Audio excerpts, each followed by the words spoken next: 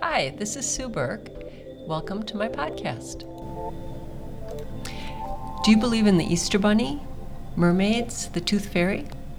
All of these are indeed beliefs, but medicine is not a belief.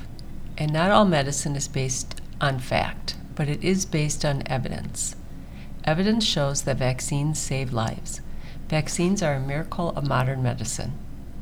Respected physicians have written books on the topic, yet disinformation prevails. And you know the old saying about opinions. Let's look at vaccines and why they are a miracle of modern science.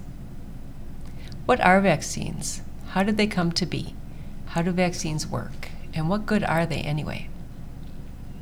We must begin any history of vaccines with a disease that's been around for tens of thousands of years, smallpox. It has a 30% mortality rate with a painful, lingering death by multiple organ failure. On my website, you see a picture of a mummy, Ramses V, and if you look closely, you'll see smallpox scars. Smallpox dates back tens of thousands of years, where it decimated large populations throughout Africa, China, and Europe. The ancient Chinese practice of variolation used dried smallpox scabs blown into the nose. It produced a milder, in other words, weaker form of the disease. Variolated patients were subsequently protected. By 1700, variolation had been adopted in India, Africa, and the Ottoman Empire. There's a map on the website, and the map that I have in purple shows the Ottoman Empire. 17th century docs found that giving a bit of fresh material, meaning pus, from a smallpox pustule to an uninfected person under their skin via a sharp lancet would provide protection. This was termed inoculation. Inoculation gained favor, when an English aristocrat, Mary Montagu, suffered from smallpox. She survived, but she was very disfigured from the scars. She ordered that her children be inoculated. Word of the noble's family use of this technique spread, and inoculation gained favor. By the late 18th century, Edward Jenner noticed that dairymaids infected with cowpox became immune to smallpox. Plus, they did not have a scarred face. He deliberately infected a boy named James Phipps with cowpox through scratches in his skin. The boy was protected. In 1798, Jenner published his findings with his headline, "Vaccination Provides Immunity to Smallpox." He coined the term vaccine. Louis Pasteur developed a vaccine for rabies using spinal cords of infected rabbits. Rabies has a 100% mortality rate, which is a big ouch. Jonas Salk and Albert Sabin were heroes. Polio was one of the most feared diseases in the early 20th centuries. It left hundreds and thousands of children with irreversible paralysis every year. It was so widespread that in the 1940s and 50s, the United States imposed quarantines, which does sound horribly unfamiliar. Research tried to develop a polio vaccine for 15 years and failed. In 1955, Jonas Salk developed a vaccine. It saved millions of lives. And in 1961, Albert Sabin developed an oral polio vaccine. In the 1950s, Maurice Hilleman developed vaccines against many, many diseases. He was responsible for developing more than 40 vaccines. He's credited with saving more lives than any other medical scientist in the 20th century. Maurice Hilleman is a hero, yet most people wouldn't recognize his name. No single medical advance has had a greater impact than vaccines. Vaccines are a miracle of modern medicine. I am not touching COVID-19 right now, but I will add that the CDC recommends the influenza vaccine as the best way to protect from influenza disease and its complications. Influenza is the flu, and the vaccine for influenza that's offered every fall and winter is called the H1N1 vaccine. Many people hold beliefs about the flu vaccine that are at odds with the best available scientific evidence. A recent study found that more than 43% of Americans believe the seasonal flu vaccine can give us the flu. Obviously, there are complications from putting anything into one's body, from drinking water to eating an apple to applying aloe and to getting a vaccine. If someone is looking for issues with the flu vaccine, they will find them. Nothing is 100% safe. Just surf the web and you'll find a plethora of exceptions, anecdotes, and myths sprinkled among the facts. But getting the flu from a flu vaccine is not happening. This has become because many vaccines do not contain a live virus. What does live virus mean? Well, there are 3 types of vaccines. Killed inactivated. These vaccines contain only parts of the virus or bacteria. The parts enable your body to see this as a threat and gain advance notice. Even though part of the virus or bacteria in the vaccine will not give you the disease. Your body builds up antibodies to fight the germ. Toxoids are inactivated toxins.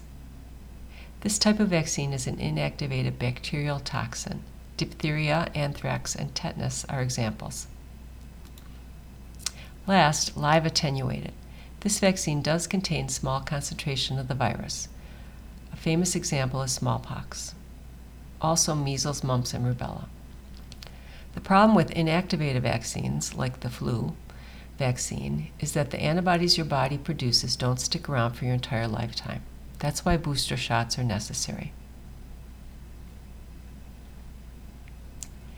Herd immunity is the term is widely used but carries a variety of meanings. Here's a definition from a paper that I found, and I have the link on the website.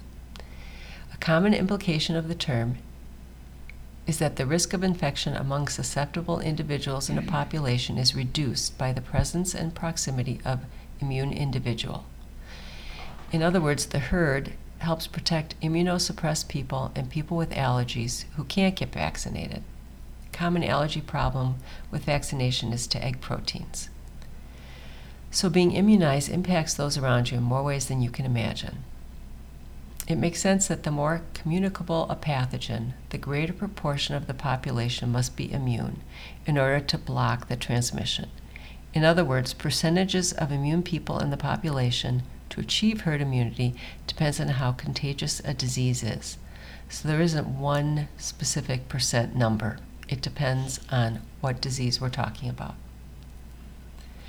Widespread information or misinformation about vaccine safety is an important public health problem.